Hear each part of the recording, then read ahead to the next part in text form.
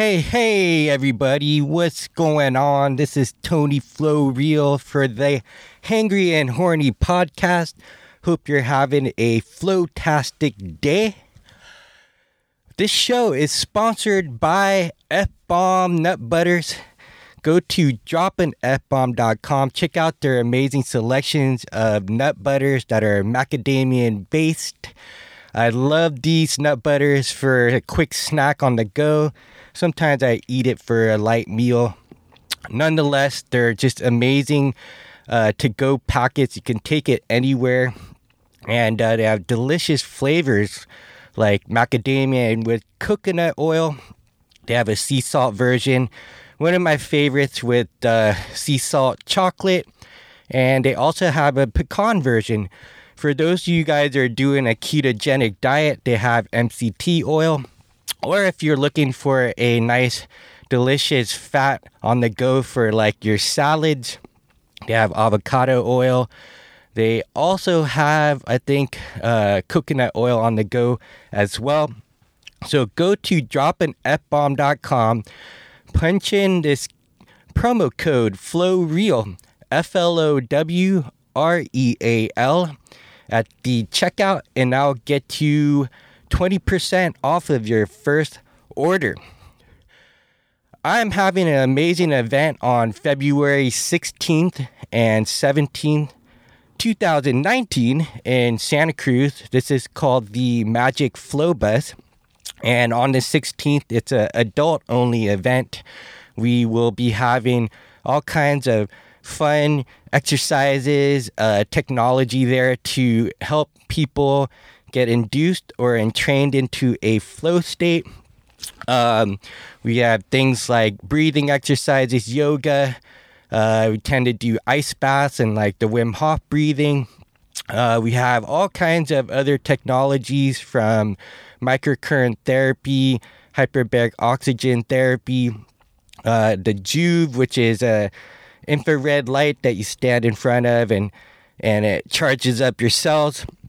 So fun event, amazing community of people of all walks of life. We tend to have like an all-star there, someone that had achieved a high level of success in their field. Last time we had 2-time Guinness Book World Record holder and the biggest waves ever paddled, and his name is Sean Dollar. He will be there at this next event in Santa Cruz on February 16th and 17th. So if you're interested, go to magicflowbus.com. Check out our website. All kinds of amazing people there. A cool community.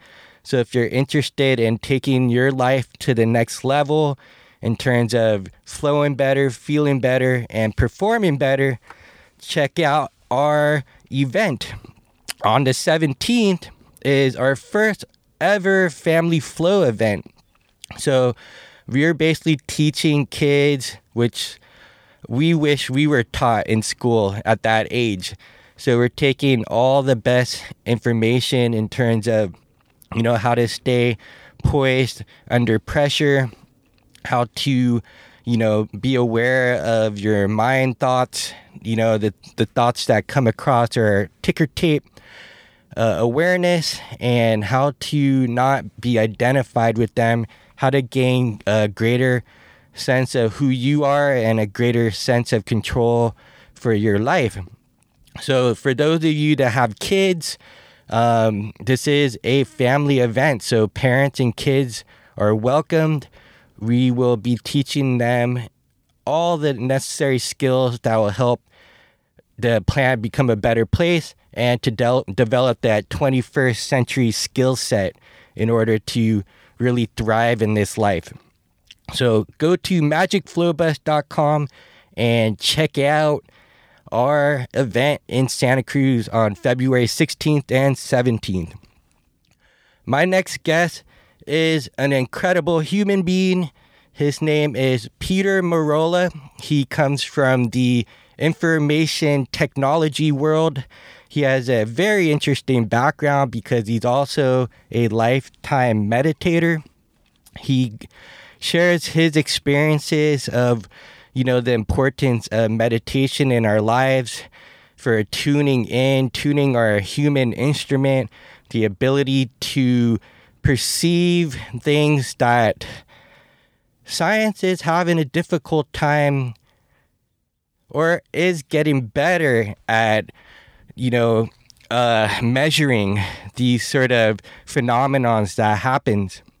So Peter goes into the experience of meditation and divinity. Please keep an open mind. As you'll see on this interview, I ask them very critical questions so that you can see that we're fully aware of, the rationales behind, reality, but we're also very, very aware of the phenomenologies that happen, whether you're, in a flow state per se, or you're meditating and you have access to information that, borderlines on that whole paranormal phenomenon world. So without further ado, please give it up for my next guest, Peter Merola. Peace.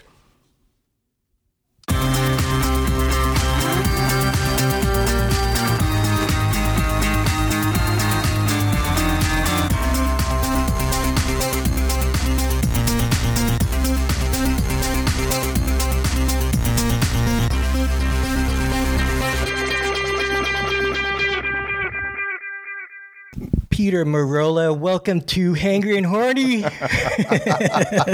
Thanks, Tony. That's how I always start. Always like everybody just goes, "Oh, whoa, what's up?" So we're in Northern California in wine country. Just came over from Ireland. Been missing you a lot. We met last year at one of the, inaugural Magic Flow buses. Yeah. I guess you must have been friends with Dr. Scott Schur, or that's how you found out about Magic Flow Bus? Yes, actually a friend of Scott's told me about it, and so she introduced me to Scott, and then Scott introduced me to you. That's amazing. So Magic Flow Bus, for people that are listening, is a 12-plus hour day of fun using concepts in flow. So what flow is this state of consciousness where the sort of technical term for it is that when you feel your best and you perform your best. There's also many sort of altered states that come out of it. We're based in sort of spirituality principles. But what's interesting is that we combine technology, medicine, science, spirituality, movements. There's all kinds of things that we packed a whole day to help people discover the state that maybe many haven't felt since they were a child. So when we met, what was sort of the thing that tickled you about coming to this event? One of the biggest things that tickled me was just an opportunity to interact with a bunch of people who were like-minded and who actually wanted to have connections and were interested in having real conversations versus the typical news, weather, and sports. So that was really exciting to me. For me, it's always interesting to meet new people because everyone's like a whole new universe. It's like a whole new world. So it was really exciting that way. That's cool. So do you actually, I totally love that part about the event is that people from all walks of life come in there. Like you said, each person, their own universe in and itself.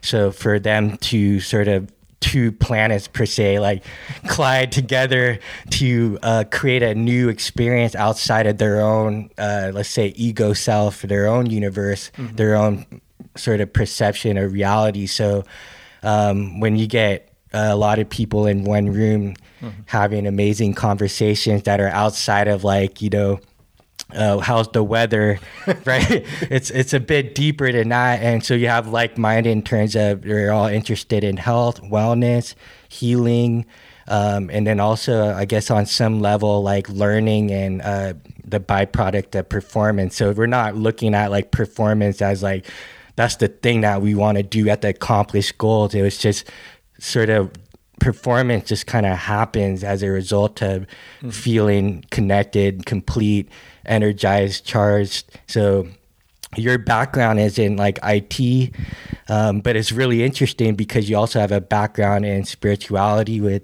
many years of meditation practices. How are you able to like marriage those things together? First of all, the IT was the way I made money in the world, but my first love in this world was kind of meditating, and you used the word flow, and I would use being connected with divinity or whatever. It's just kind of kissing cousins, or maybe they're the same thing, and so.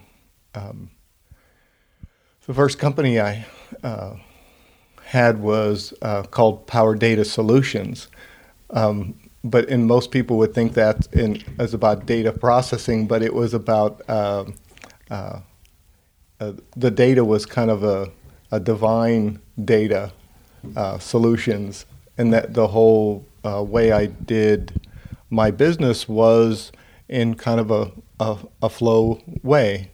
I never did any advertising. I just really connected with people, helped them solve their problems, and they always connected me to somebody else, and so I always got a lot of business that way. Yeah, so like that would be an example of. So you had a sort of formal title for your business, but it was a metaphor for something deeper, which is. This sort of epiphany state that people get when they're trying to solve a problem, and they're grinding at it, trying to figure out the solution. And then one of the things that we teach at Magic Flow Bus is this flow cycle where anytime you're learning something new or trying to solve a problem, there's always going to be struggle in the beginning, or most of the time. That's usually the way the process works, and then you work at it until you just can't crack that code, and then there's a part of the cycle next is the release. So you walk away from the problem, you go wash dishes, you go take a shower, you go for a walk or something, and then like out of nowhere, like getting hit in the head by some brick or something or a lightning bolt, you get that epiphany aha moment. So it's like a power data solution comes to you. Right. You got it. Yeah. So that's essentially what people are loving about, like, say, I guess dopamine response when we're talking about neurochemistry of the brain, and the why we're so addicted to it, because we get that feeling like aha all the time, like if we're solving a crossword puzzle, but it's just happening like way too much on the extreme end, like with our smartphones. So back to sort of that divine download per se, like in the Matrix. It literally is a download. Yeah, it's like, where is this information coming from? And Stephen Kotler for the Flow Genome Project, they're a scientific organization that studies flow, and they want to open source this to the world. And that's like his biggest question. He's like, I want to know where information comes from. I want to know where I know, like when something comes to me, like where that data coming from. So would you say in your own experience with spirituality, it's that nature? Well, I think data is coming from a lot of different ways, and the kind of things I'm going to say are what my direct experience is, because I think things are existing in an infinitely complex way, and so whatever I can say is only about part of it. Some of it is, that the spiritual realm is every bit as elaborate as this physical world. And so the number of spirits that are out there, the number of spirits that are out there and wanting to communicate and help, and the ones that aren't trying to help, it's very similar to this realm. And in addition to that, it's we're all connected to the divine. I like to say it that way because it's, or to pure source, or however you want to say it. I like to completely remove any religious implications because that tends to dilute things. Right. And downgrade things. Right. And even the sense of, like you said, spirits talking or coming through. Right. So, in my own experience, I meditate 3 to 5 days or 5 hours a day. So a lot of that time is not sitting; it's literally just connecting more and more. It's like I use my breath, and I connect deeper, and then I connect deeper, and I connect deeper, and I may be making a cup of coffee or making myself breakfast or whatever. And as I'm doing that, it's whole tabloads of information come. Right, right. So you're not just traditionally sitting in a lotus pose or cross-legged. It's your daily things like making coffee. Yeah, any movement. Throughout the day. And so it's much more connected with everything I'm doing, and it's all for me. A lot of times it's a ticker taper. My wife is always reminding me that, you said this, and I don't even remember because it was right in the moment where I just saw something and just said it out loud. And so I don't necessarily even go like it's coming from me. It's just like I read the news. Yeah. And so I'll just say it out loud. And then I would say there's a high percentage of it being accurate, and it's not any kind of ego state for me at all. It's just information. Yeah, absolutely. I mean, in my own personal interactions with you, you've been like highly accurate with information, data that you've received through your day-to-day living, as you say. It sounds like your form of meditation is more integrated with living, with breathing, cooking, cleaning, working like at a computer.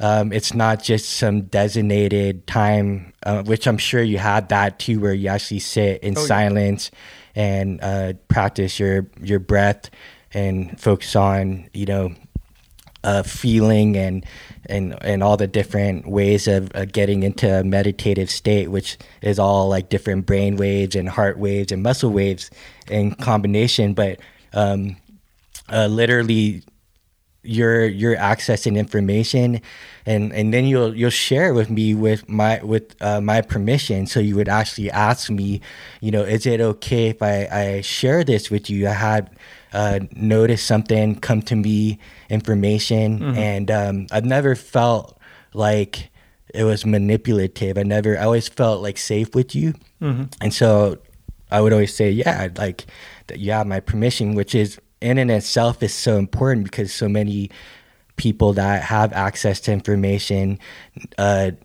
don't ask people for their permission, and you even would say like, I feel almost bad that I'm not intruding. It's just what came to me, And so by setting up the presupposition that way, it makes me feel like I can trust you in that sense. So, so you would tell me things and it would actually happen, and not just with me, but like a lot of people within our circle that we met through Magic Flow Bus. So on one level, I'm very like rigorously critical and scientific.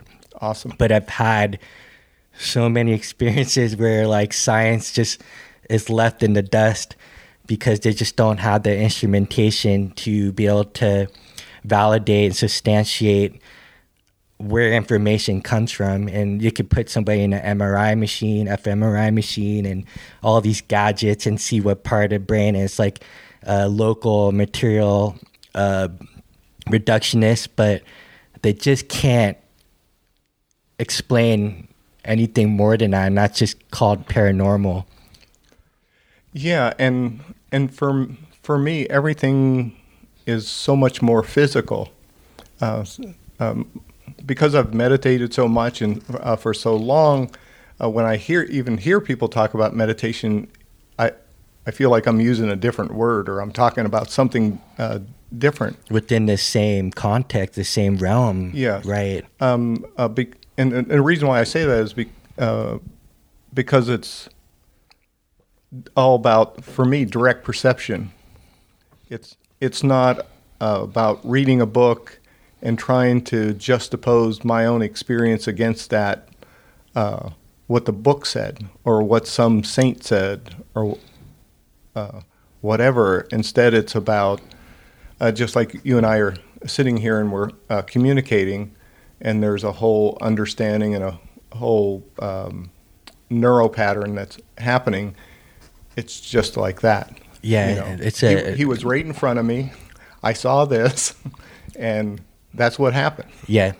So it's a direct experience in person, in the flesh, so physical, not theoretical.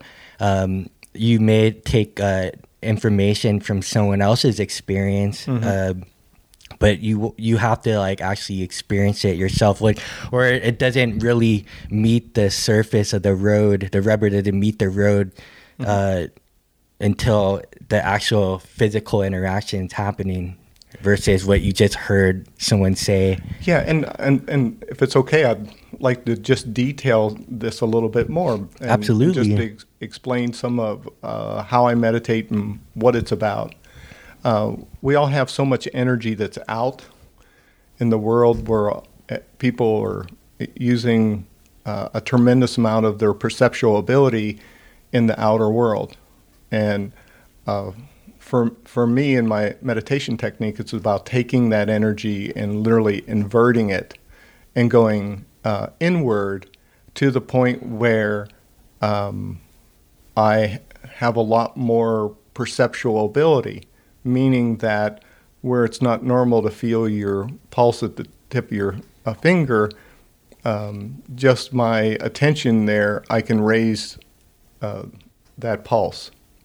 So where I can literally feel my heartbeat anywhere in my body, even where it's not normally palatable. Yeah. And the reason why I can do that is because I'm just inverting that energy. Instead of it being dissipated in the world, I'm refocusing it inward to amplify what's natural: my vision, my hearing, my taste, my sense of tactile. For me, when somebody walks in the room, it's completely tactile to me. Mm-hmm. I mean, it's as though I'm touching a different texture. Right. And so when we're talking about information, a lot of why things are so apparent to me is because it's just that literal. I've felt the shift. And then as I've gone even deeper into that perceptual ability, where we see light on the outside, and I'm seeing light on the inside, and then we have visions on the outside.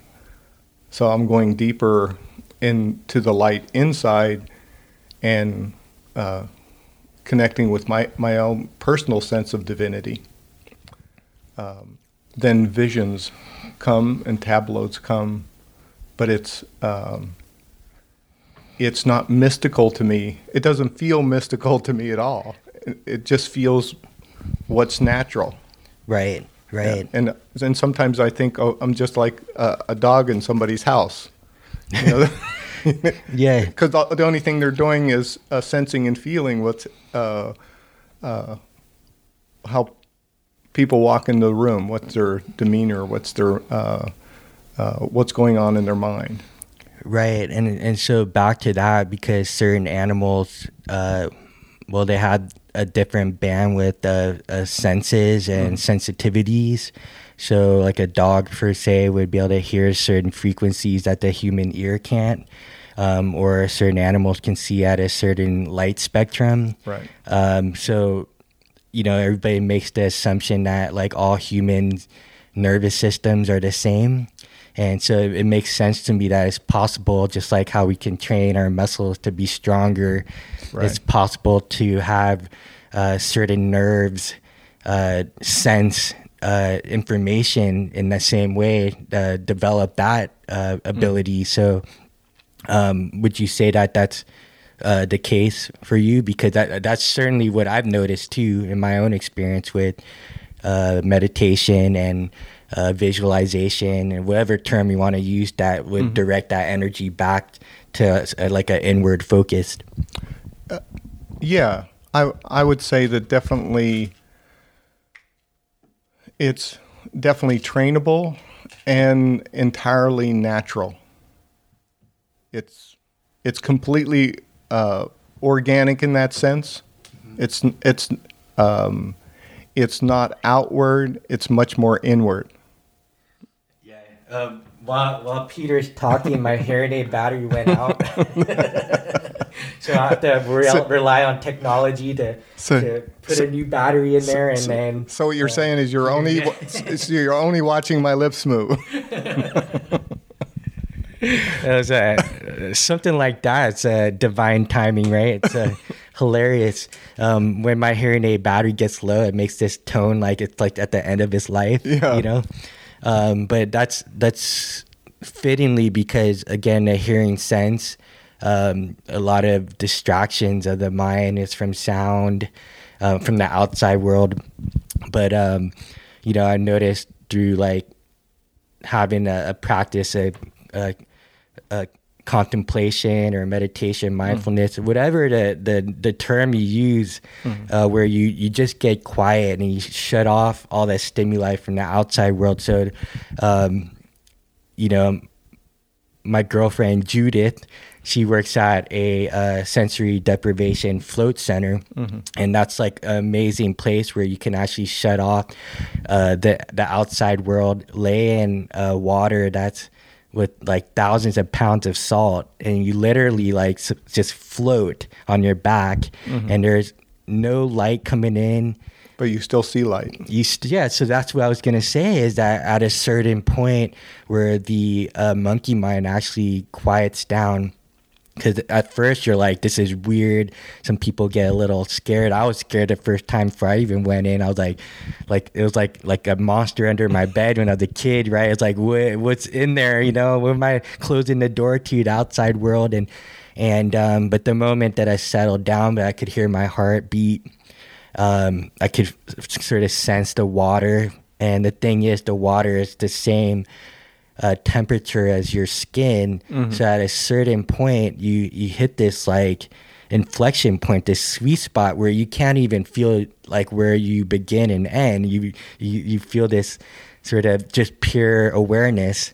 Yes. And then back to the light. You start seeing lights. You start to see the ticker tape of almost a vision, and you're like, where is this coming from? And then when you get out of the tank, everything is brighter, sound is crisper, sensitivity, you can feel like you were saying, when somebody walks in a room, it's an actual literal tactile feeling. It's not just like noticing the movement through your eyes and like hearing them. You actually can feel them, like their presence almost. And so back to that experience of like developing that quality. Yeah, and also, like I've said before, I meditate from the time I was 7. So by the time I was even in my teenage years, and I grew up in kind of an inner city where my friends were doing acid and different things. That was never a consideration for me because my inner experience was so bizarre to begin with. It would never be a consideration that I needed to enhance that in any way. Right. And because it probably wouldn't be pleasant for me. So that goes into at an early age, you been exposed to this form of introspection. Like, did someone introduce it to you? How did you know at such a young age to go within and really tune? Well, it's kind of a strange story, but I meditated with probably you would call him a saint. His name was Sri Yukteswar. He lived in India. A lot of people know who Yogananda was, and so I had a life close to that ashram, and I was always in and out and doing a particular form of meditation called Kriya Yoga. And then, interestingly enough, in this life is where I naturally moved to learn Kriya. But even as a young boy, I knew about light inside, and I knew about the upper cortex. And so even as a young boy, I was already seeing light, and I also I already had a little extra inner perception. Okay. Like an extra ability to feel. And so just to interrupt real quick, I'm sure some people are listening to this and going like, okay, what the hell is this guy talking about, right? Like he was, you're almost like talking about having a past life with this guru. And then as you come into this life in this body as a young kid, you had like almost like a continuation of a video game, like right. you were in a different body, a different time, and you had like knowledge from that past lifetime, so to speak. So, and I know that you're fully aware that this sounds super weird too. So just with that context for people listening, like just to keep an open mind on that, because I totally get it. I'm just as critical, but I'm just as open because of my own personal experiences where like, how does one even know at such an early age some of the gifts that they had, like whether it was like Beethoven or something or Mozart, they just were these savant children, like where is this information coming from at such a young age? And a lot of the ancient traditions would always maybe just say that was a result of past lives, and that direct experience for them in their own personal opinion is the fact. It's so real to them, but for anybody that's listening that's not even remotely in this kind of field or realm that we're talking about, are going to be like, okay, these guys are nuts, Well, that's for sure. Yeah, definitely, right?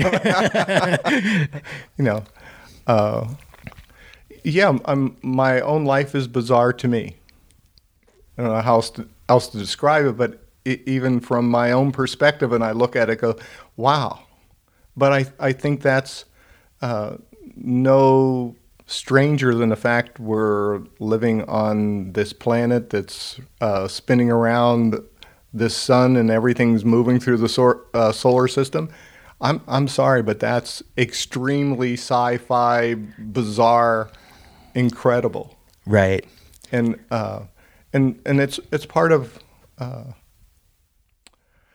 of the things I say is all the time to people is okay, if you shovel a little piece of dirt anywhere and you put it under a microscope, you'll see that there's so many different organisms that are living, and some are eating other ones, and there's this whole dynamic thing, and it's no way any scientist can even analyze that single piece of dirt and understand all the relationships and chemistry and organisms and all the interactions. It's infinite. Yeah, it's a microcosm, a microcosm, and then if you stand outside at night and look up at the stars, for me, things are that complex. Yeah.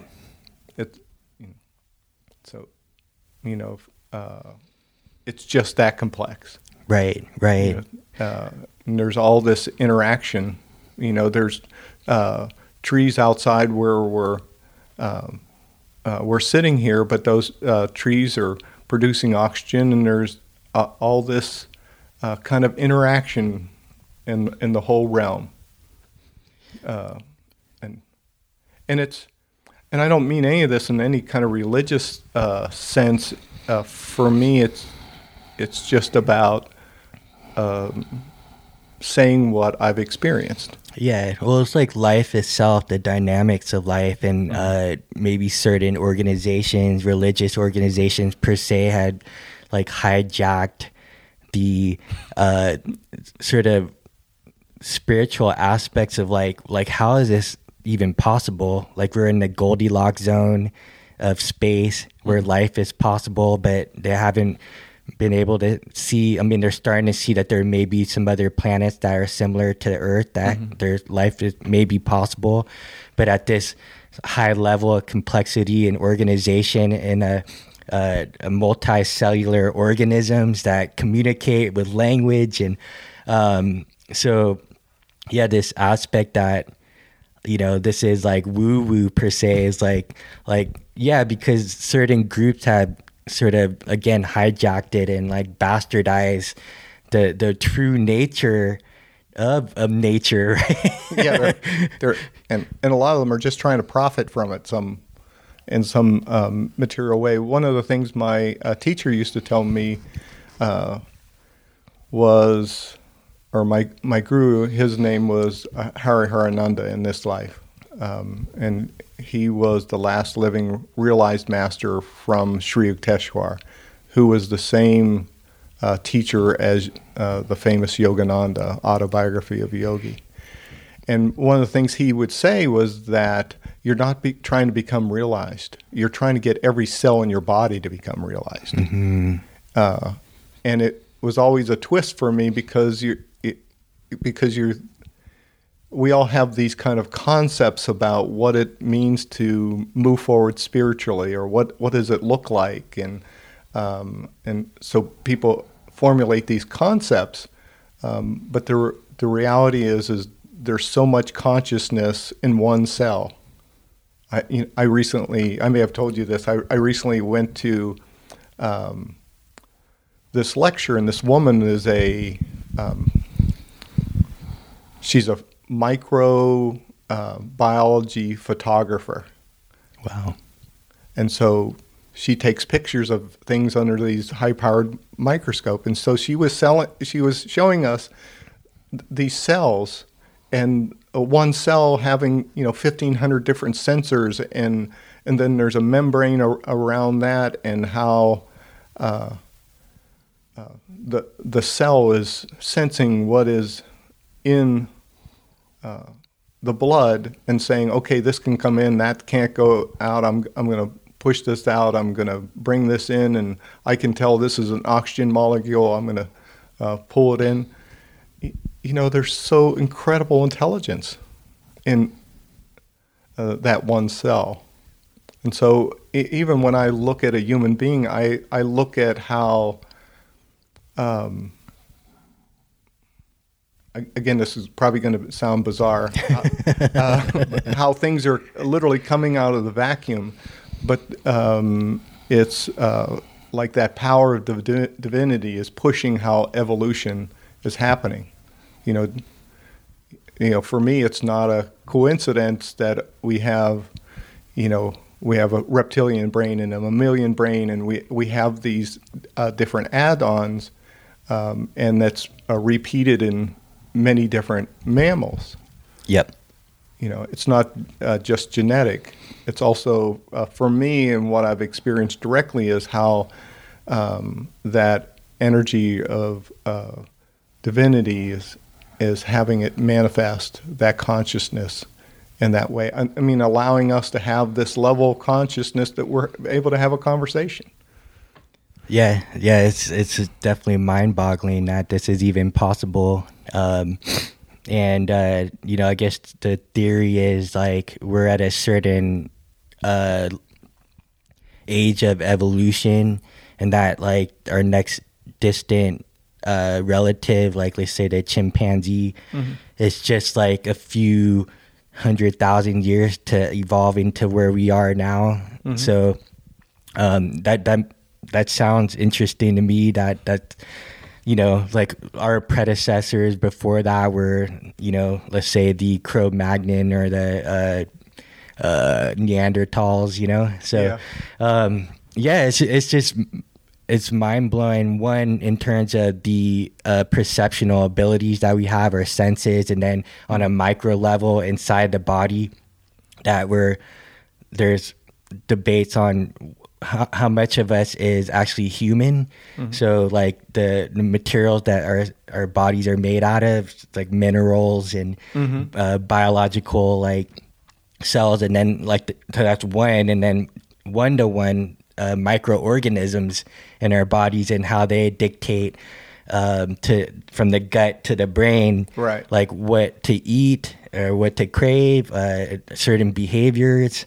So there's research where you change the microbiome of an organism's gut, and their personality changes, right? So yeah, it's bizarre how we even consider what consciousness is. Yeah, and how like you're talking about, it's literally our ability to cognize is almost a collective consciousness from the bacteria in our stomach or in our whole body. It's just being funneled to our brain in a certain way. But I mean, there's so many incredible things to consider. Just how animals know about a disaster is going to happen way before any human does. Yeah. And so some people would label that as like intuition. And intuition for me would be just they felt it. Right, they felt it, and they were able to cognize that as that. Okay, I felt this, and therefore I'm gonna exit because right. I know there's going to be a problem. So, like, let's say on a factual level that they had a sensitivity mechanism within themselves that they could perceive it sooner than a human could. Mm-hmm. It may be certain humans that are like highly developed sensitivity wise would be able to notice the same thing, but most of us are like numb to what we perceive as reality, that there is so much more as you and I have experienced. That again, like as much as I appreciate science, like I'm not gonna like keep all my eggs in that basket, just as I just love science and I love what it's doing. But one of the best quotes I heard was from Jim Rohn, who said, I'd rather eat the fruit from a tree than study its roots, to have that direct experience. Right. And so the question I have is why become sensitive, to the world and reality? Like why did you go within? Like, what's the importance of somebody like doing that in their life? Well, for me, it's just about richness. For example, when I meet somebody, and it's hard to quantify my skills, and it just sounds like I'm a madman. But a lot of times you are. I oftentimes hear the thought patterns, and it's not like what most people would think, where you're listening to a radio. It's most people have about 20 or 30 different things going on at the same time, and kind of a mad cacophony of things, and things are being motivated out that. But I just sense that, hear that, and then for me, the greatest richness in my life is just knowing people. So it's just about that intimacy, and it's literally a direct witnessing of divinity in people, where you see all the problems, and you see the great strengths that they have, but you see the beyond all that.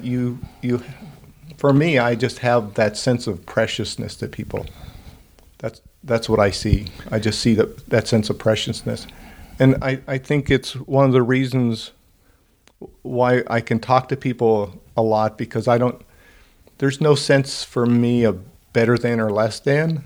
It's just you and me. It's just. Yeah, like you were saying with polarity, like negative and positive, it doesn't mean good or bad. Yeah, it's just, people get really tied up into this is good and that's bad and this is good. And a lot of, like I've said so many times, some of the things people think are really bad are the good things. And some of the things they think are really good are the bad things. And I suppose an oversimplified version of that would be, let's go eat some ice cream. That's so good. Oh, yeah? Well, I'm sorry, to inform you, but the impact of that ice cream on your brain and the sugar and a lot of these things is probably not such a good thing. Yeah, like I guess in moderation, like more or less like the context of the situation, like what's going to be the sort of upsides of it and then the downsides, you know, and understanding and then making a choice based on that. Yeah. If it's like chronic ice cream eating, then, then it's not so good. But a little bit, it's a delightful, wonderful experience. Yeah, exactly. And then if you timed it with like exercising first and then had it, then the utilization would be different. Yeah. And it's so different. So it's just like we're saying, it's not black and it's not black. And I'm not saying like exercise and then eat ice cream every time. You're not? Wait a minute. I'm having a problem with that. And for my own journey, and one of the most difficult things about meditation for me in my life is that the shedding of the way I thought things were. And it oftentimes when you just go inward and just see what is, it's quite a rude awakening. And in my life I've had different spirits come and teach me, and one of those spirits was a Buddhist in Thailand, and he would come in and have me forget things. He would I would have a glass in front of me. He'd say, "Well, forget you know anything about a glass. Forget you know anything about containers." And he would have me do this constant forgetting, and then he would do, for example, this table. He would say, "Well, forget you know anything about a table," and the amazing thing about that is when I was forgetting about a table, all of a sudden I would be hyper aware that there was of the material of the wood. And then I was forgetting about wood, and then it would appear to me about the people that put the table together, or the rain that fell on the tree that the table was made on. Right. And so that whole teaching was so much about reductive logic and how limiting it is. And when we define something as a table, we've stopped learning from it. Yeah. We've stopped observing from it. Where there's a whole richness in the table that we're kind of discounting and not allowing it to literally impact our life, and allowing that whole richness to be there. Yeah, so the table itself had some history, some memories, who touched it, like how it was cultivated, what tree it came from. I mean, down to the seed, down to the sun. Seed. How did that seed end up there, and now it's like right in front of us. So there's so much more than what people encapsulate in a word such as table. So in some ways, going within is analogous to that richness, that there's so much information richness in life that we're not like paying attention to. We're not like truly listening, including like communicating with each other. So when you interact with human beings, like you're seeing more than just a physical body. There's this rich history beyond like even their birth per se, or even genetically their parents and then their parents' parents and then all the way down the line. Yeah, it is that way, and it's also kind of a study of energy. It's sort of, you notice the details, and then you notice the details of the details, and then you notice the details of those details, and it's kind of a little bit of a rabbit hole, and to where you learn all these different energies for just the sense of telling the difference between this and that. It's just kind of a discernment thing. What part's the wheat and what part's the shaft? Right. It's not about good wheat or bad shaft or having any judgment about that. That takes way too much energy. Right. So it's about noticing all these different energies, and as you notice those energies, then certain things reveal. And so much of meditation for me is knowing what's me and what's not. And so it's the same thing when I look at people. I go, oh yeah, well that I can see that energy, and then kind of one of the things I do is I kind of cross-reference things against time. So I go, well, where did that originate? Where did that pattern originate? And then I kind of cross-reference against time, and I go, oh, well, that's, that's the grandfather, that's a great-grandfather, that's the great-great-grandfather, or even further back. It just, just the concept of time is, for me in meditation, of understanding what it means to just be right here in the moment. Yeah, so like looking back at someone's like family ancestry, so that's one level of a dimension that you're looking at genetically. But then there's also like the spirit. So you're now talking about like another line of time, space travel, where you're coming from other lifetimes that are not related to genetics, So like in the physical bodies, the genetics, that goes down the family tree, and then the spirit may have been popping in a different genetics, different trees, different pools. Yeah, and what I see a lot is what I would call programmatic energy, where something happened to great-great-grandfather, and they made some decision about the way the world is. Or they just had some general disposition about what reality was.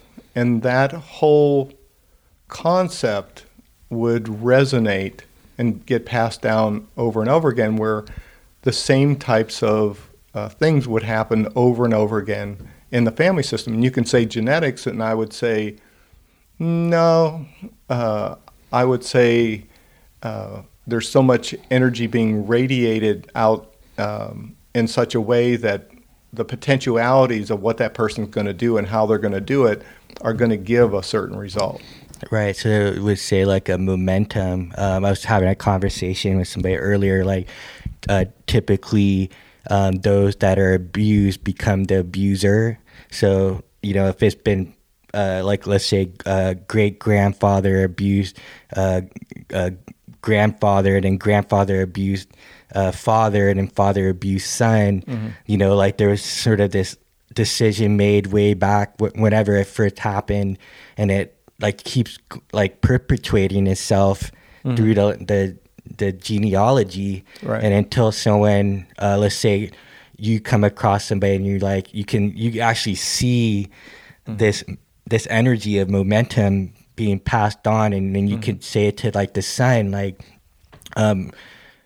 however it unfolds, but you say, hey, I noticed this, and the guy might be like, how, with his permission, like, how did you know that? And then this guy now has the information, the ability to use that information to make a different choice, so it doesn't pass on to his son or daughter, down the line. Right. Yeah, that's well, what you just touched on is kind of the psychology of things, and one of the things that's actually helped me to proceed was the fact that it's a simple concept that if you don't deal with something and you're trying to progress spiritually, if you don't deal with it, it's going to bite you. It'll show up at some point. Yeah, if you have that thing you're trying to ignore.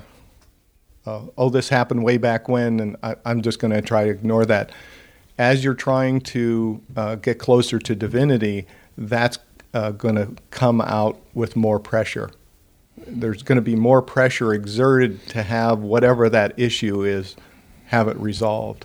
And so it's just been a lifelong thing for me, not only to meditate, but also to do whatever the psychological issues are. I mean, it's... So to do the work for your own evolution, to not just. So the thing with, let's say, enlightenment or sort of these concepts, like there's like some end goal that like everything's gonna be glorious from here on out, you know, like they always say like once you're enlightened, like chop wood, or before enlightenment, chop wood, carry water. I just messed up the joke. And then after enlightenment, chop wood, carry water. So the thing is, you're even with this sensitivity, and it's I would see it like it's a skill that you could develop, that anybody can start where they are with being introspective and starting to get to know them and like look at like where are thoughts coming from, where are feelings coming from, and then you learn discernment. Like you actually call them spirits, or you know, gremlins or demons. Like there's cartoons where there's an angel on one shoulder and a devil on the other, you know. I think those are fitting metaphors. So but this idea that there's like an end goal, like, or there's like spiritual competition where someone's like, hey, I'm a black belt, you know, 5th degree enlightened master, and you know, and this is like some white belt like chump, you know, like what does he know, right? And so there's always that sort of funny ego, even a spiritual ego going on with like comparing things. And and the reality is just the opposite, you know. Everyone is so precious. That's the bottom line, you know. And I learned this kind of in a strange way. I was in Brazil, and I was doing meditation with different groups, and different people would come, and so I'd just be talking, and it'd be all these people in the other worlds coming and, you know, wanting me to convey to this person about how precious they were, and how they're really watching their life, and they're so proud of them, and they're so excited to know them. And then the next person would come, and it would be a similar story, you know. They'd be coming and saying, oh, you're so precious. And after about 50, 60 people, I go, oh my God, I got it. Everyone is so precious. And it's not about, quote unquote, how enlightened you are, or, you know, as far as divinity is concerned, you are that spark. You are, that is who you are. And the only reason why this is a task for me is that I want to be as close to that divinity as I can. Because for me, it's just about knowing who I am. And the more I know that, it's about seeing that divinity. And when you can't see your own divinity without seeing how precious and divine people are. And in that, there's no up and down. There's no better than, less than. There's nothing. And the other thing that's all about that is that there's no summit.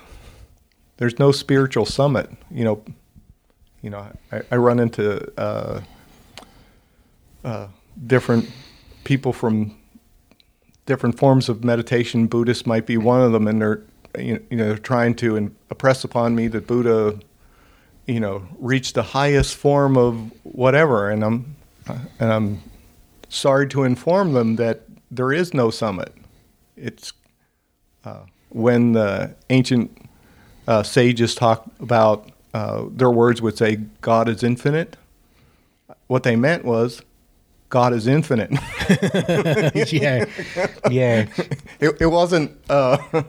It wasn't no there, and that idea of It's spiritual retirement. Yeah, right. Or some person that reached the pinnacle of human, the peak of human development in terms of like the Buddha. He reached the ultimate. It's like how did you even measure that, and why? Yeah, and I think it's just one of the things that happens when you haven't reached that state. You can't understand what it is, and so you're just imagining. It's sort of like people read a book about baseball, and the baseball player's throwing a ball 100 miles an hour, and people imagine that they know what it is to throw a baseball 100 miles an hour, but they don't. No. And spirituality is kind of like that. Right. Where people were talking about what Buddha says, there's only this great void. Yeah. And they're imagining that, that's the pinnacle. Everything is that void when it's just a stage in meditation. Where you realize everything's coming out of a vacuum. Right. And it's, things are being created in this realm moment to moment. And people just have that direct experience. Mm-hmm.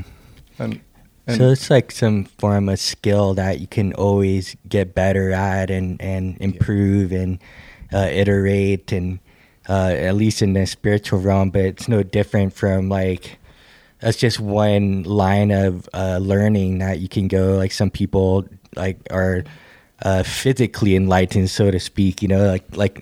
Like you're saying, being able to throw 100-mile-an-hour basketball, that would be next level. Yeah.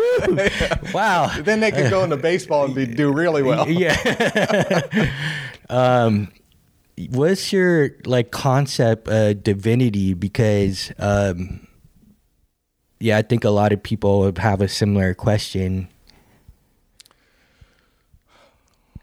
Well, I'll defer to the Tao, the Tao Te Ching, because what they're, what's said is whatever I can say about divinity is not divinity. Yeah. I can. If the finger pointing to the moon is not the moon. Yeah. So I don't know how helpful it is for me to point the finger to the moon, but. Because you see the divinity of other people, you see the preciousness of all human beings, regardless of whatever they're composed of, Yeah, it's from president to the home, an underserved person on the street. That there's no difference, and I think that's how my only comment about would be that this is how people rob themselves from seeing the richness. Mm-hmm. Because those people who have taken the time to talk to somebody who's quote unquote underserved or not living in a building, if you go and actually talk to them, it'll dispel you of any concept you ever had. You'll think, they're not educated. Oh, no, they're not this, or they're emotionally disturbed. Some are, but there's a whole realm there that are post PhD genius, kind of smart, mm-hmm. and really in tune with their life, and it's just it's completely Yeah, different. don't judge a book by its cover. Yeah, you just you're and so Like how? Yeah, go ahead. I would just say that it's so much more about just experiencing what is without any judgment than it is about any concept or judgment about it. Right, because the concepts, as useful as they are for tools, they're not like the moon per se. You know, if you say like you point to it, but you know the concept help point to it, but it's Right. not that direct experience. You're not able to really know somebody unless you actually communicate some way with them. You know, and have it like you and I are talking right now, have that same sort of face-to-face interaction. Because like this concept of like universal love, to be able to see everything as like equal on an absolute level, you know, like in terms of you're never like you're never discriminating based on like the way a person looks or what they're dressed or what they talk or like their social economic status. You see them as they are. And what causes us to look at others outside of ourselves and make these sort of judgments? Like, would you say that was a part of the brain, or would you actually say that the demons or the gremlins getting in the way? Well, in this case, I'd like to kind of refer to some Tibetan Buddhist philosophy about right at the time of conception, man and woman are copulating, and just the whole energetic disposition of the man and the whole energetic disposition of the woman right at that time, that whole microcosmos of those collective energies and dispositions and etc. are getting activated right there as the egg is being fertilized. And so there's so much energy right there that is like a big ball rolling down a hill.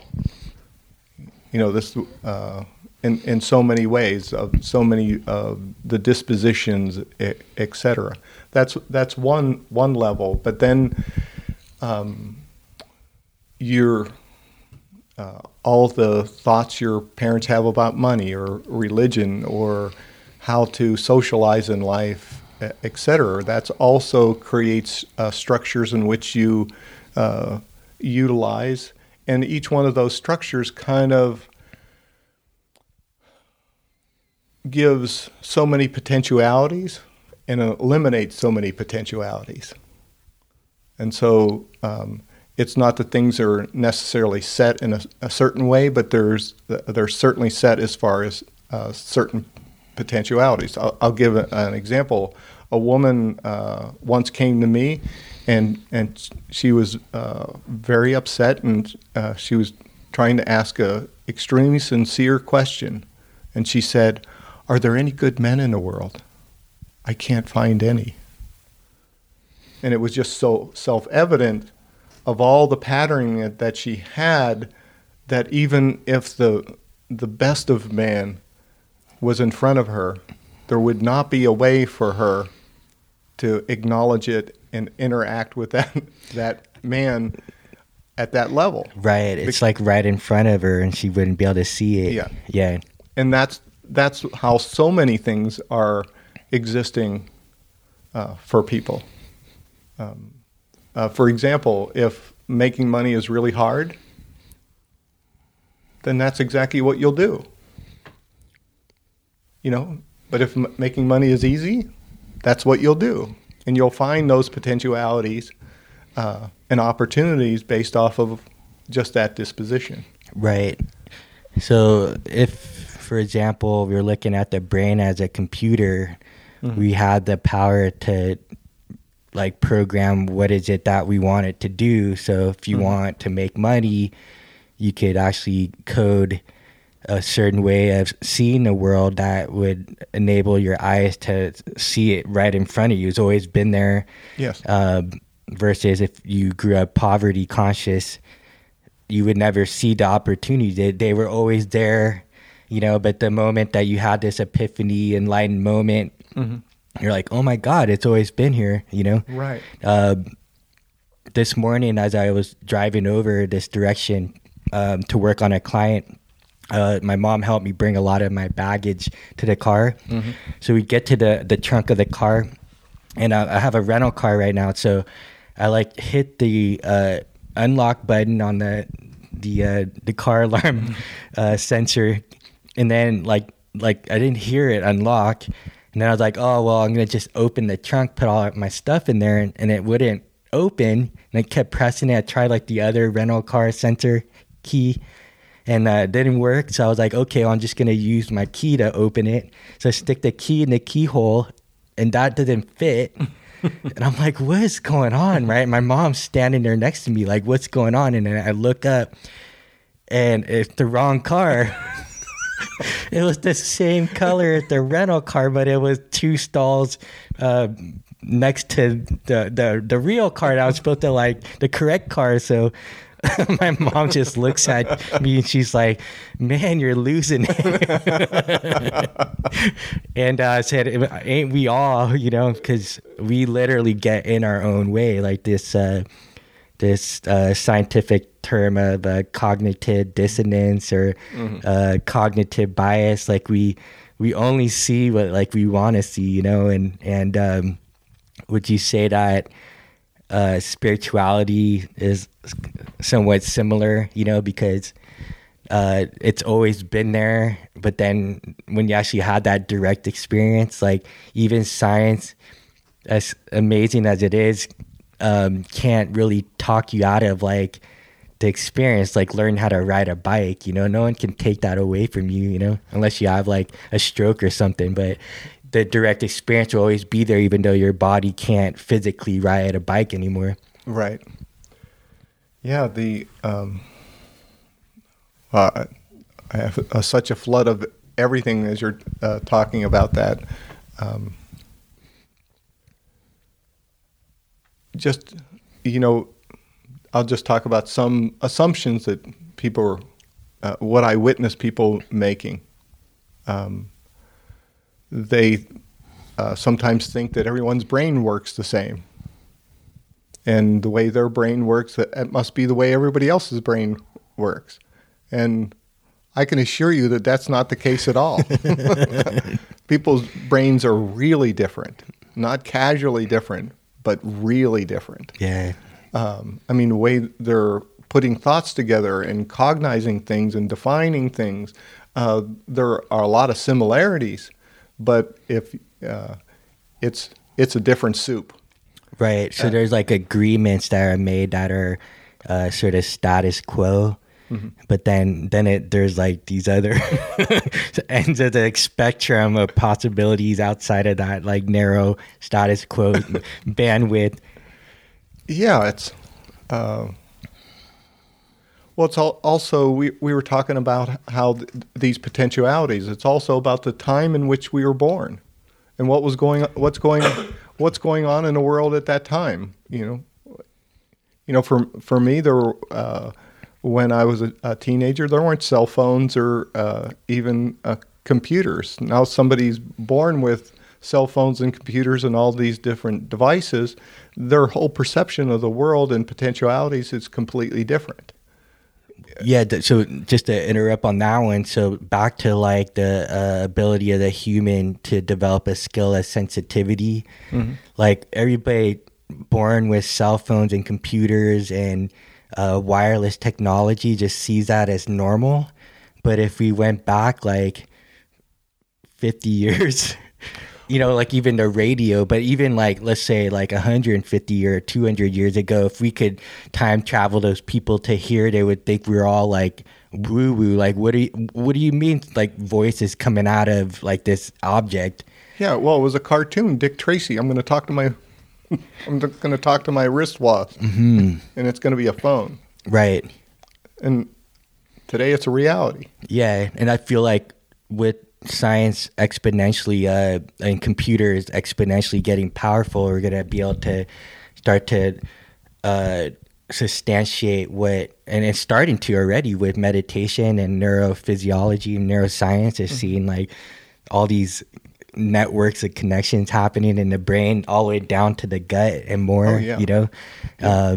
So yeah, it's mind-boggling there. Yeah, well, I mean, the other thing I would say about meditation is that it's all physical. I mean, people, this is just a misconception that I see people, that meditation and spirituality is about up and out of this body, or completely disconnecting from this body in order to ascend in some way. Made that mistake. And for myself, it took me a long time to realize it was just the opposite.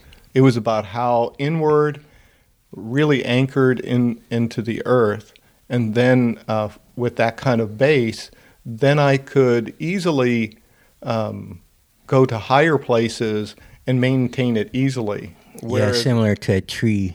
Right. And whereas early on, I mean, I could exit my body very easily, but being able to maintain that, it was very disruptive in my life. Yeah, with your, at least in my experience too, with, you know, our relationships with other human beings, our relationship with grounded reality, you know, it was like you kind of lose your bearings and you're almost somewhere else, but you're here, but everybody interacting or interfacing with you is like, what the hell is going on with Tony and Peter?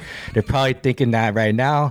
But yeah, like I had to have a near-death experience to sort of bring me back to like, oh, that's the perverted version of spirituality. It's like, it's actually about being more human, more grounded. It's not about like sending my spirit out of my body. It's like, no, it's basically tying the two ends together like a lightning rod, where you're grounded, but you also have like, now you have like Wi-Fi signal and you have Bluetooth and you like upgrade the physical hardware. Is what yoga has always been trying to explain too. There's certain postures, certain breathing. There's actually a physical adaptation that's happening like with the system. Right. And when I say physical, as I'm learning these things, there's something physical happening in my brain. There's these microglial cells that, I mean, they're the ones that are responsible for making the synaptics connect. They're like branches of trees. It's something physical happening. It's not when you're going inward and sensing more. You're building a whole different type of neural network in your brain, in your body.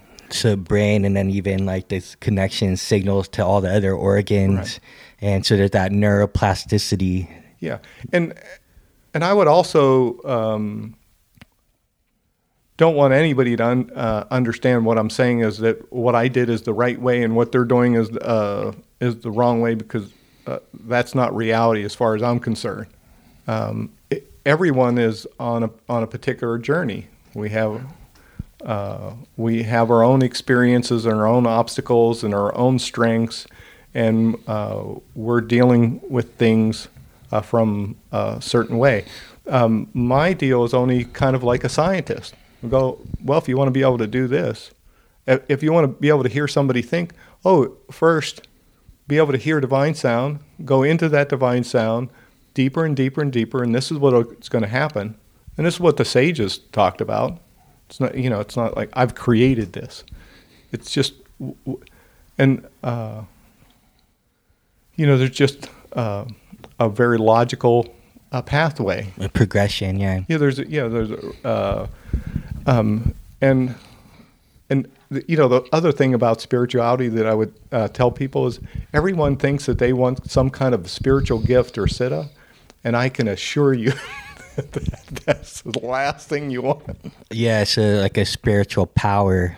Yeah, because I would just say, in my own life, I think I spent 6 or 7 years because, for example, when I went into that divine sound and it got louder and louder, and all of a sudden it got completely quiet.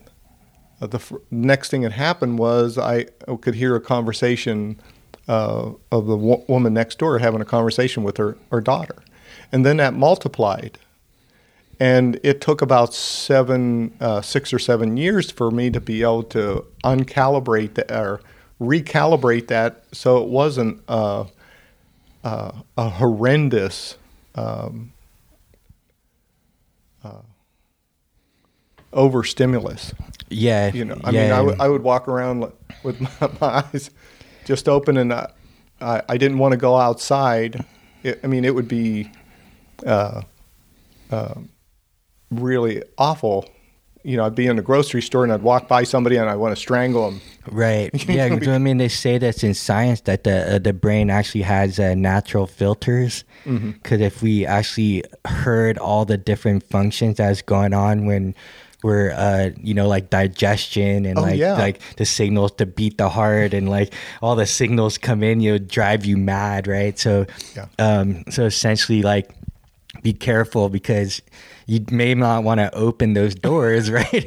I mean, like it's a joke with me because I actually, being hearing impaired, had sought out ways to improve my hearing.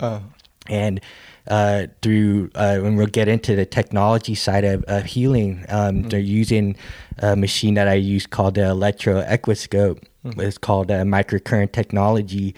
Day in, day out, I would hook it up to my brain. And at a certain point, like my hearing was getting so acute that I could actually hear the conversation back at a time when I was married and living in Vancouver, Canada. But I heard my wife and my parents-in-law talking in the kitchen, like the moment I wake up. And it's always been a phenomenon for me that when I wake up, it's like my hearing is perfect. And then I don't know if it's like programs and conditionings, but then all of a sudden I'm like the deaf Tony, like, so I worked on that and like I actually could hear, and I could hear a lot of things that I didn't want to hear. So I stopped treating my brain and my ears. I was like, I like being deaf, and that's like sort of the walking joke is that I have like selective hearing, because I can't imagine how anybody with normal hearing can like sleep like or continue to sleep without being woken up. Like I love my sleep. So it just became a blessing in disguise where I actually have to actually, like a blind person, has to sense in other ways. Same with my hearing. It forced me to become a better listener. I'm not a perfect listener. I never will be. But I certainly have a skill that enables me to be more present with people when they're speaking. Yeah. It's at one point in my life, it became so obvious that you don't need your ears to hear, you don't need your eyes to see, you don't need your skin to feel. And in the I believe it's the Upanishads. It talks about it's not the eyes that see, it's the power inside the eyes that see. It's not the ears that hear, it's the power inside the ears that hear. And kind of that inverting of our senses is kind of tuning into what that power is versus thinking it's about the eyes or the ears or the skin or whatever those things. Because ultimately this is just a spacesuit. It's a very important spacesuit. I'm happy I have this spacesuit. But I have absolutely no fear about exiting. Yeah. So you just touched upon death. So the literal sense is the body stops working. like where does Peter go then? He goes a lot of places. Well, I mean, so there's that, and then when you were a kid, like, you know, you had let's say colleagues that were into psychedelic drugs like LSD, and you're like, whoa, why would I take that? I had that like on a daily basis, like, you know, which I find is can be a useful tool. It's just that, again, it's how you use tools. It's the maturity, because a lot of people are just doing things just to get high because they're, you know, lacking in something. They have something going on inside that they're trying to like silence that noise. Like they're not dealing with whatever it is, so they, you know, they may get a temporary feeling of elation or freedom from the monkey mind or from the gremlins and demons, but you know, ultimately, if you don't deal with it, so if you use psychedelics, but near-death experiences, or you know, to realize like there's more to life, you know. When you have that near-death experience, you tend to realize like, oh my God, I need to be kinder to people. I need to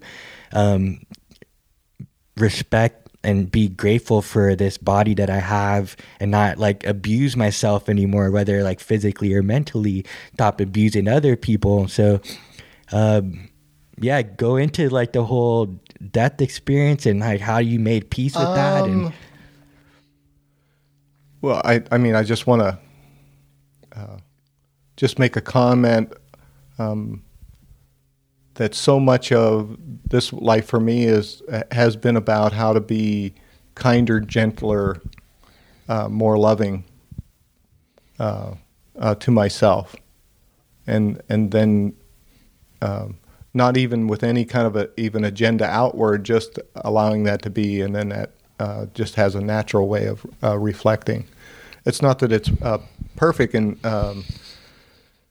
you know, this is a continuous, ongoing journey. It's not. I mean, if anybody thinks it's like this, no, because at one point you just realize that it's not just me.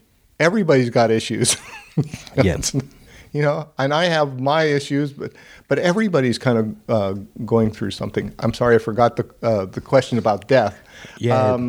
Well, I mean, but even before we get into that, just our interactions with each other, and like, you know, trying to have a good relationship. Like, let's say you and your wife, you know, like what were some of the things that happen, you know, as one pursues their spirituality. Like there's all this stuff comes up, you know, and so but not just with your wife, but like the whole world, right? Oh yeah, but the reality is, you know, our spouses are designated to trigger us, and because we love and trust them the most, and you know, just the way the bumps and grooves work in relationships, it's been excruciating, and at the same time, I'm so grateful that those issues exist in her in that way, so that I could get to what my real issue is about. Yeah. And it's always an amazing thing where you finally get to the issue and you go, oh, it wasn't about her at all. It was about me, and I had I really have this this problem where I've been hanging on to this pain, and so every time she would say this, I would tap into that pain and think she was doing X, Y, Z, when that was not the reality at all. And then you see that you have the whole pattern of recreating those situations, so that it sounds so crazy. We set things up that are going to be painful situations for us, so that we can get something bigger, something better, and also the opposite. We set things up so things can be awesome, so that we can then do something bigger and greater. Yeah. Yeah, the big test is family for sure, you know. Yeah. Holy crap, man. Wow. And because and I've tried to go to India and find some cave and, meditate and my life almost away, and I realized like that wasn't the answer. It was like we have every opportunity in this world to practically and physically in some ways get closer to mastery of our own self, and not like in terms of a level, but in a sense of a maturity that you're no longer reacting like a infant. You're reacting with poise, and you still feel the pressures, but you can make decisions in the line of fire, so to speak, with the world. And then that to me is like a very somewhat powerful place to become, that type of adult in that way, Yeah. My meditation teacher, my guru, he would repeat often, how much love do you have? Just say, how much love do you have? If somebody's unkind to you, do you have enough love that you can still be kind to them? Or you don't have so much love, and if somebody's a little unkind to you, you have to lash out. And he would say, that's the real wealth in this world, is how much love you have. Because there's not a life without problems. Right. It doesn't exist. Mm-hmm. Bill Gates has money problems. Well, how is that possible? He's a billionaire. Well, he has so much money that he's got to spend at least 6 to 8 hours every day dealing with money, even if he's just dealing with supervisors of supervisors. It's not everything about it is a freedom. Yeah.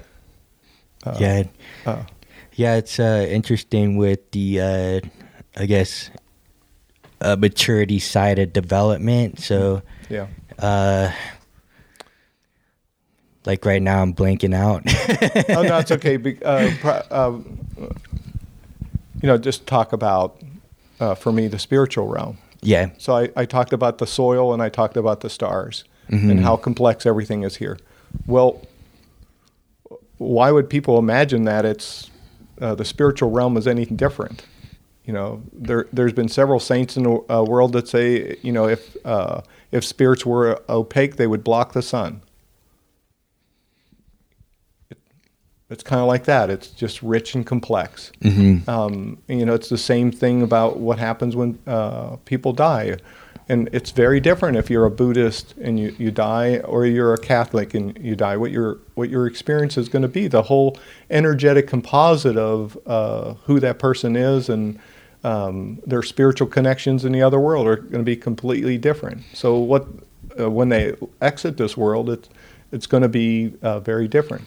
There's going to be some similarities. But having said that, it's very different for people.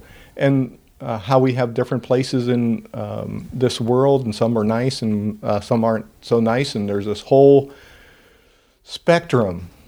As far as my own personal experience, I've seen all that in the other world.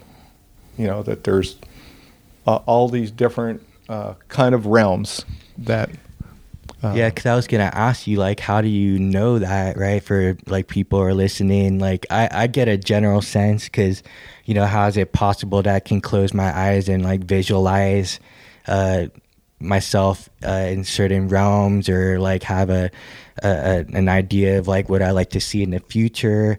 I can maybe, like, visualize, like, or even look at memories that I had in the past. Like, so in that way, that's similar, like, a process that you're able to see these other realms. Yeah. And again, it's, for me, this is really a very physical thing. So all I've done is gone inward, and then and has kind of gotten as close to that energy that allows me to see or hear or whatever. And then without the actual physical senses. Without the physical senses. And then I simply am... Are you Yoda? Huh? Are you Yoda? Yoda! Oh, man, I want to be Yoda. I wish I could do what Yoda does. But it's some kind of again, this is like the realm that science can't really touch, but just like cell phones have come into existence and they're able to measure things that we can't see. We have all kinds of technology that can measure stuff that the physical senses can't pick up. Yeah, and well, that's why I say things are existing in an infinitely complex way versus an oversimplified way that, everybody wants to oversimplify it, but or a lot of people want to oversimplify it, but things are existing in an infinitely complex way. But people say, well, there's no real evidence that there's even life after death. Excuse me? There's so much evidence, it's ridiculous. Right. But you could see why they say that, right? Oh, yeah. Yeah. But at the same time, there's mystics like Chico Xavier in Brazil who wrote 422 books in trance about people's lives here on Earth and also what happened in the other world when they left their body. Yeah, or even like sorry to interrupt there with the Dalai Lama. Like, there's certain steps that when that baby comes out, he has to like pass all these tests that this baby would even know. Exact same thing. Like, they kept this written record. That's Well, and there are different lamas around the Dalai Lama, and their only job is to track the Dalai Lama. That's their only job. And it's not like they're following him around. It's about them being in meditation and having their attention and concentration to be on that Dalai Lama, because when he leaves that body, it's their job to track him down when he takes that next birth. That's their whole job. Those are the people that go and give the test. Yeah. They go, okay, does he know which glasses are his? Okay, which dentures are his? Which were these your shoes or are these your shoes? Mm-hmm. And so in this way, if you really examine the amount of evidence about life after this one, it's just outrageous. Yeah, so that's like reassuring in a sense that you just change your physical form, but the consciousness that's Peter born in Texas on this particular date with this family, those are all just kind of external like packets of concepts that you maneuver in the world as. Right. Like you're born in the United States, so you have a U.S. passport. It's like we're able to maneuver in these like suits, with a certain title. Yeah, it's a little, in some ways my life is quite bizarre. It's, for example, I was in. You remember Tim Maddock? Absolutely. Shout out to Tim Maddock, the whole Maddock family. We went out to dinner with one of the families that he was coaching, and there's a young girl, and so so the topic always turns to meditation, and so. And so I was just saying, you're really strongly influenced by your great grandmother, and her jaw came down, and because there's a whole history of what the great grandmother did and how all the women in the family became very prominent since her. Because she had a particular life, and she overcame some things, even though she died at 23. But what she achieved spiritually was so powerful that it impacted every woman in that family tree. So all I'm doing is I'm sitting beside somebody and saying, "Oh yeah," feeling a particular energy and going, "Oh, that's your great grandmother." And boy, you're really connected with her. She's really important to you. It's it's not cognitive. I'm just trying to feel. This or this or that, and so for her, some magic trick just happened. Her jaw's hitting the ground, and she's gone. She's just repeating, "Oh my God, oh my God, oh my God," like something. But for me, it's just apparent. Yeah, it's a form of feedback that most people aren't used to. Yeah. So,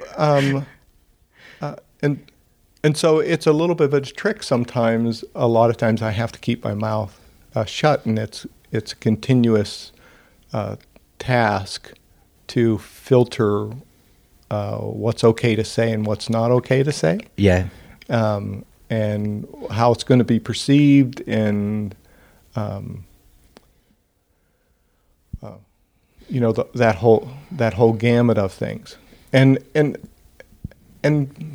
people just have different concepts about spiritual gifts or siddhas. Like, does Peter think he's some special guy? It's trust me, I'm fully aware of all my flaws and all the things I'm working on. At the same time, okay, I have some skills, and am I right all the time? No. Yeah. How many mistakes do I make in this realm? Oh my God, it's on a daily basis where I'm still at the end of the day going, wow, it would have been really good if I'd have said this instead of that. Just like, we're having this conversation, and I already know I'm going to be in bed and going, geez, I wish I would have said that. Oh, yeah. Well, I mean, we even get into like the whole technology and healing side of machines. But yeah. As we wrap up, what I appreciate about you is your humility, your humor.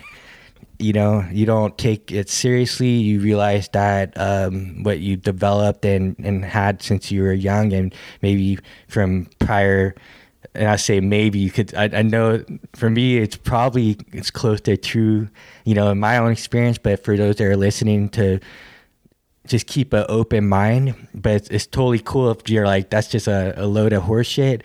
But the main thing is that I'm just like grateful for your presence in my life. I'm grateful for, our opportunity to continue to work since like Magic Flow Bus to be of service to people, to let them know that there's these realms of potentiality that's within them, that if they're open and they're ready for growth, it's there, it's right, it's always been around you. It's just whether you're ready or not.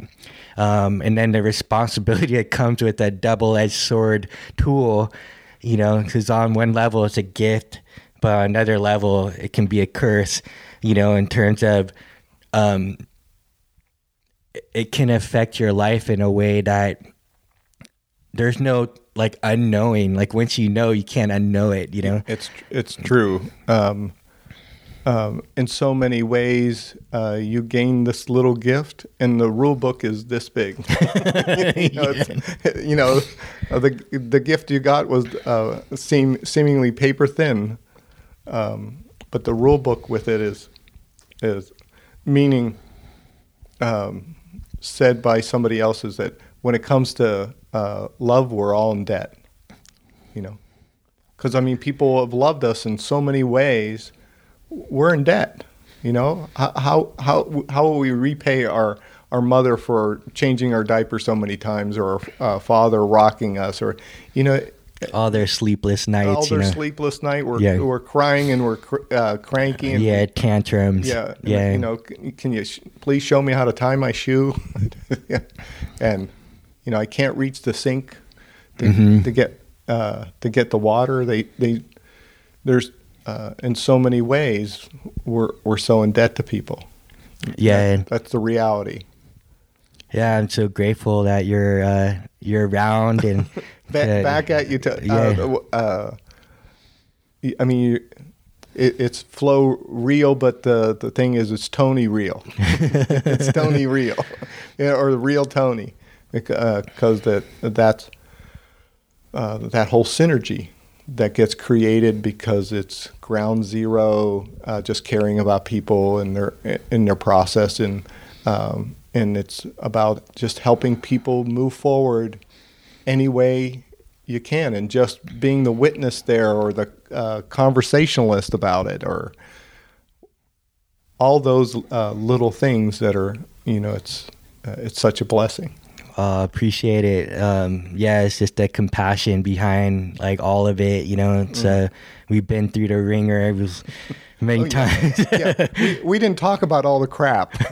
Yeah, we talked about all the nice stuff, but yeah, and that's life. It's like I always say, it's all the musical notes. It's all the musical and the dissonance too. Yeah, exactly. Yeah. So, Peter Merola, thank you so much for coming on to Hangry and Horny. All right, thanks, Tony. Yeah. Thank you, everybody, for tuning in to this last episode of Hangry and Horny. I want to give a big shout out and thanks to Peter Merola for giving us his time, sharing his wisdom in regards to spirituality, divinity, and meditation. I also want to give a big shout out to my sponsor of this show, F-Bomb Nut Butters. Go to dropandfbomb.com and check out their selections of delicious macadamia-based nut butters. You can use the promo code FLOWREAL, that's FLOWREAL, at the checkout, and that will give you 20% off of your first order. Thank you guys so much for listening. I appreciate your support, and have an amazing day or evening wherever you are in the world, and see you on the next episode of Hangry and Horny. Mwah!